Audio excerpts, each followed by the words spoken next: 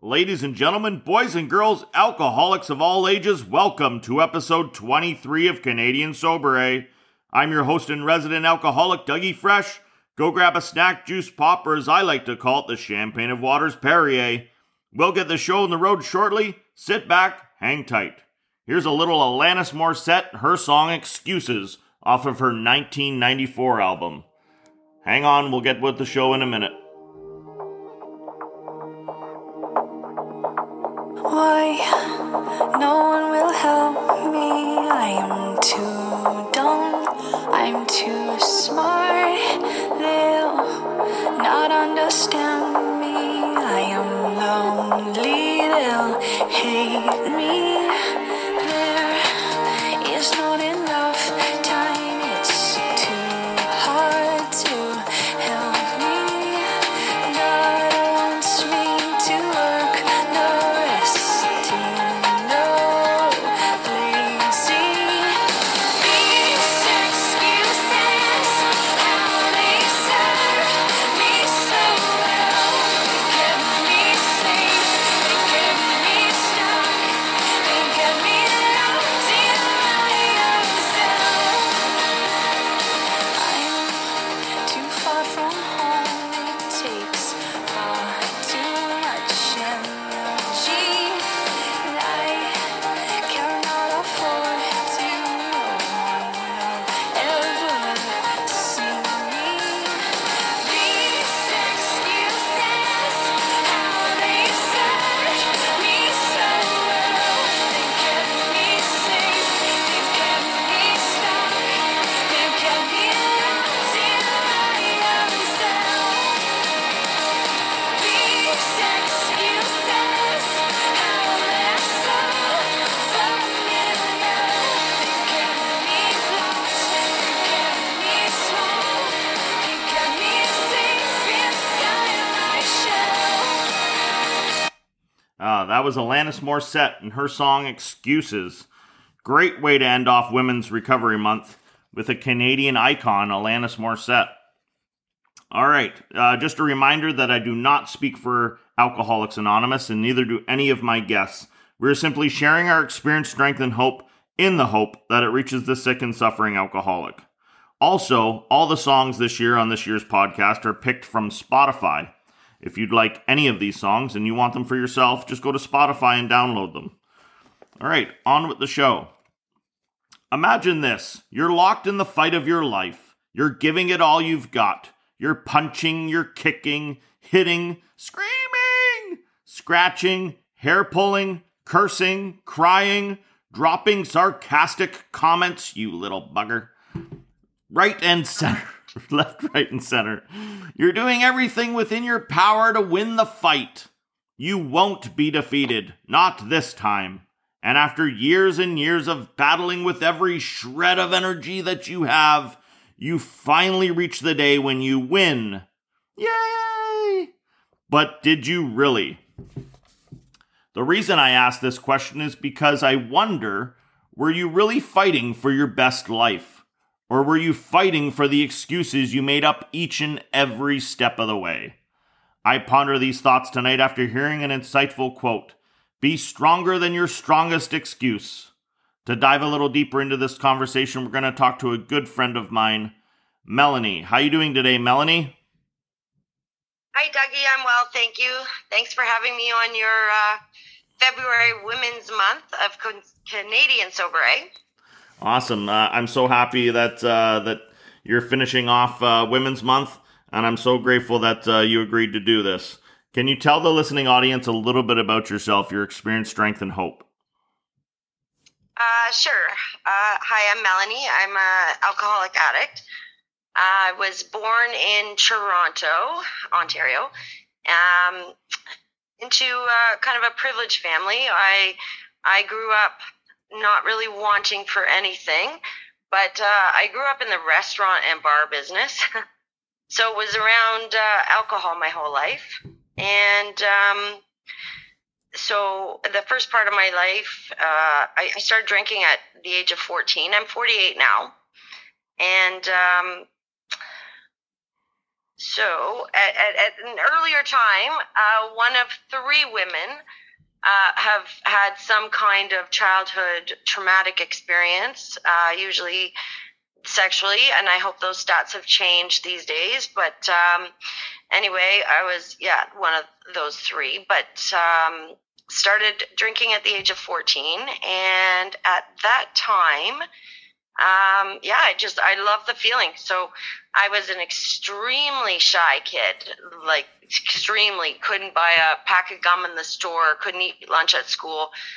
So that alcohol really made me feel feel like I had the courage to come out of my shell a little bit. So moving on, high school. So we moved from Toronto to Collingwood. And that was a huge lifestyle change for me. We moved from the city to the country, to ski country, which now I wouldn't move for anything. But at the time, it was like pretty traumatic. Anyway, so I went to high school. Everybody knew each other. Nobody knew me except for the friends that I'd already had from skiing or whatever. So, so in the first 6 months of moving to Collingwood in high school, my house had burnt down. I was skiing, and I came into school the next morning. We ended up having to go and live with my parents' business partners at the time, they had kids that were our best friends. So went to school the next morning, and everybody knew me. The whole school knew me, and I was coming from Toronto. So that was pretty, there's the girl that's house burnt down. So anyway, I always wanted to do everything and anything to be the life of the party. I was never one to give up a dare. And so, through high school in Collingwood, we just drank. We drank every weekend. We drank on snow days. Whenever there was an excuse to drink, we were definitely going to drink. I've been in sales my whole life, so that quote, "Be stronger than your strongest excuse." I've had excuses my entire life. But being in sales, I can talk my brain into absolutely anything. It's cold out today, so I need to have a drink. It's hot out today, so I need to have a drink. My kid's sick, I need to have a drink. There's so many excuses to have drinks. It's, just now the excuses are different. But anyway, so going from high school to college, I went back to Toronto. And I had a boyfriend at the time that our parents were business partners in the restaurant and bar business. So he actually ended up taking over the restaurant and bar. So we were partying all the time. Somehow I got through college, but he would come down every couple of days or a couple days a week, and I would come up to Collingwood a couple of days, and we had a boat. So it was just all about drinking and partying. And eventually, because of that ended up in shambles. So I ended up losing what I thought was the love of my life and my childhood sweetheart at the time to alcohol and booze. But I went forwards and became career driven at the time. And but still drank every night, because I grew up in a family that cocktails before dinner was completely 100% normal. That was just like, if I went to a friend's house and they didn't drink before dinner, I thought, what what kind of people are these? Like, these are not from my world. So anyway, I totally thought it was normal, and cocktail hour was just something that was worldwide and totally normal. So I continued to drink.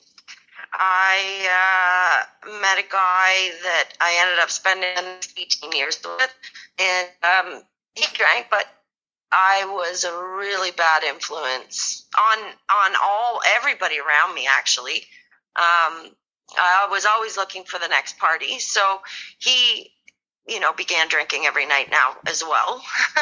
And we ended up having 2 children. We had a pretty good life for a while. I mean, I had a business. I ended up owning my own business. He was a golf pro and GM of a club in Toronto, and commuted from Collingwood. We ended up coming back to Collingwood to raise our children. And we lived a pretty good life, constantly, and it was just normal. And I was a functioning alcoholic, but you wouldn't call me an alcoholic. And by this point, my mother, who was an alcoholic, was now probably 15 years sober and was on my butt every day, all day, about drinking. So, so 10 years into our relationship, excuse my language, but shit hit the fan. We went through a really rough point, and we ended up splitting for a little bit. I ended up getting back together with my childhood sweetheart, and life was good. I was going to live happily ever after. But, the guy I was with, he was extremely possessive, jealous, all that kind of stuff. But we ended up getting back together for the sake of the children, something I always said I would never do, but we did. And from then on, I was never happy again in the relationship. So we spent the next 8 years just living life. So I had fallen off my horse and broken my back, so I got on pain pills. He had tooth surgery and got a bunch of pain pills, and at that point, it was the whole pain pills craze. And so now we're living on alcohol and pain pills. And although I was still functioning with my children, taking them to horse shows, taking them to school, going on their, school trips, all that kind of parent stuff, in the background, we were just spiraling down and down and down and down, and drinking more and more and more and more. So we were lucky enough, actually not even lucky enough, probably not lucky, to have saved up a substantial portfolio that allowed us to not work. So I ended up losing my business, and he didn't lose his job. Anyway, the golf course sold, and he got a big payout from that. So we spent the next 5 years living like rock stars with no consequences, until, of course, the sheriff shows up and, takes away your house that's almost paid for, and basically everything. So we lost absolutely everything except for our children, which thank God today that didn't happen, but that was the next thing to have. And then we split up, but that wasn't my bottom for whatever reason. That still wasn't my rock bottom. I continued on to drink, and that actually kind of made me drink more. So now I was drinking all day and night, and thinking that I was functioning. And anyway, finally, my children now are growing, getting older and older and realizing what's happening, and now starting to say stuff on top of my mother, who's now 25 years sober or something. So they all got me to go away. And go away. Yeah, so I went away, and that lasted a few months. And then I went away again to rehab, and lasted, actually to detox, and lasted 4 months. And then this last time, I thought, you know what, I want my children, because now they're at an age where they're, going to university. One is in university and one is going, where I either lose them on, from their own accord, and not the police or the government. So this time I thought, you know what, I'm going to make a go of it. But the difference this time was that I had a sponsor the first time that called me a dry drunk, and I was so over the top about that because I thought, what are you talking about? I'm sober. But no, I wasn't doing anything. I was sober, but I was not doing anything. So this time at the very beginning, I went to, and we were in COVID. So I went to 3 meetings a day. Actually, I went to morning meeting and an afternoon meeting. And then during any time that I went to the 24 hours a day AA rooms, which were absolutely fantastic. And I'm not speaking for AA, but AA actually did save my life through this.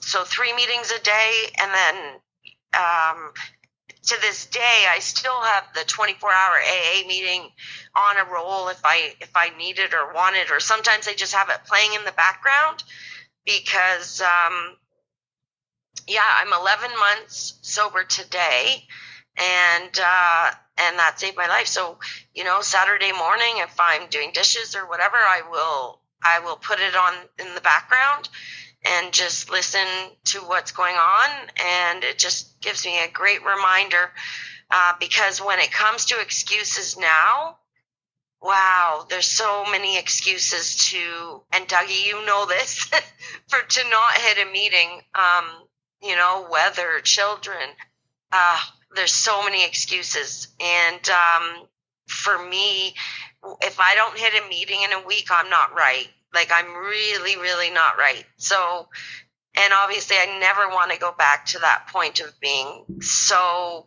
disgustingly sick that I need to wake up and have that drink. So, now it's just about sugar. Sugar cravings. I got to get that under control now. I don't know if that was kind of a really quick through my life, or strength and hope. But yeah, I don't know if I could say anything else at this point. Awesome. Thanks, Melanie. I really appreciate it. I remember when you first came in the rooms, the recovery rooms, you were really shy and really nervous and stuff like that. And you've changed a lot in the last, 11 months that I've known you, and you've opened up more and you're sharing more and you're becoming, the person that you're meant to be. And, you're becoming a role model for other women coming into the rooms of recovery. I can see it. When you share, they stare at you and they look at you and they're listening to what's coming out of your mouth and they're learning from you, right? So I want to thank you for coming on Canadian Sober. I want to thank you for being, the last guest of Powerful Women in Recovery. This was a fun month. I'm going to have to do this again where we have a whole month dedicated to women. I think this was fantastic. So thank you for sharing your experience, strength, and hope with the listening audience. Today you mentioned is your 11th month birthday today. So next month today, you're celebrating 1 year. Is that correct? Yes, it is. Awesome. Exciting. I can't wait. Happy birthday. Thank you so much. 1 year birthday next month, folks, for Melanie. So we'll be having cake and coffee hopefully for that day, and we'll celebrate your big day. Hey, listen, enjoy the rest of your day. Go play with your horsies, and we'll talk to you later. We'll see you in the recovery rooms. Okay, thanks, Dougie, so much. All right, have a great day. You too. Awesome. That was a really good share. It's never easy when you're new in recovery. It's never easy telling your experience, strength, and hope within your first year. But Melanie, you did a fantastic job. Way to go. And, I can't wait to see you on your 1 year celebration. All right. Now back on with the story. Sad, isn't it? Fighting the wrong fight. It truly is a miserable way to go through life. The struggle to remind ourselves to fight or to fight for our own dream rather than fight for our excuses is a struggle we all know too well. And yes, we know it's impossible to fight both. One fight is much easier than the other, but which option do you think most people end up choosing way too often? Yep, you guessed it, they're excuses. And if it weren't so sad, it would be funny, because people literally fight like wild animals to defend their own excuses. I guess they feel that this is the only thing holding them all together after the dust is cleared on the messes that they've made along the way. But people, come on. We were not put here on earth to fight each day for our excuses that allowed us to destroy ourselves from the inside out. Our real fight is to overcome our fears, our limitations, and excuses, and to live the life that we're meant to live right now. Don't fight for your limitations. You're stronger than your strongest excuse, like Melanie said. No one ever said that your journey would not have difficulties. Lord knows my journey has had lots of difficulties. But you still do get to decide how you want to show up in the world for yourself. At the end of the day, your excuses will always be there. But it's what you decide to do, regardless of them, that counts. Fight for the life you know you deserve. And, as always, the choice is yours. So, tag, you're it. All right, once again, I'd like to thank Melanie for coming on Canadian Sober and finishing off Women's Month. This was really, really fun. I enjoyed interviewing all the women this whole month and hearing their experience, strength, and hope. And I had people from all walks of sobriety, so it was really, it was really interesting. And I thought, why not finish it off with somebody who's just getting their feet wet in this recovery world. So kudos to you, Melanie. And I'd like to thank the listening audience. You guys are tuning in each and every week, and you're letting me know. I see the numbers on the computer, and you're letting me know that this has to continue, and this is going on. It'd be different if nobody was listening to this. I wouldn't be putting these shows on each and every week. So thank you to the listening audience for doing this. If you want to follow me on Instagram, you can do so at Doug Matthews 4. DougMathews 4. And like always, and I'm gonna keep doing it until I'm blue in the face, until I get a response. Perrier, the champagne of waters Perrier. I need a sponsor, please. And Melanie, this Perrier is for you. I hope you continue on the road of sobriety and your life gets richer and fuller like mine has. All right, everybody. Thanks for listening. Have a great, fantastic rest of your weekend. Put a smile on your face. Better yet, put a smile on somebody else's face. And here's Alanis Morissette to take us out with her song, Excuses. Bye-bye, everybody. Have a great weekend. No one will help me. I am too dumb. I'm too smart. They'll not understand me. I am lonely. They'll hate me.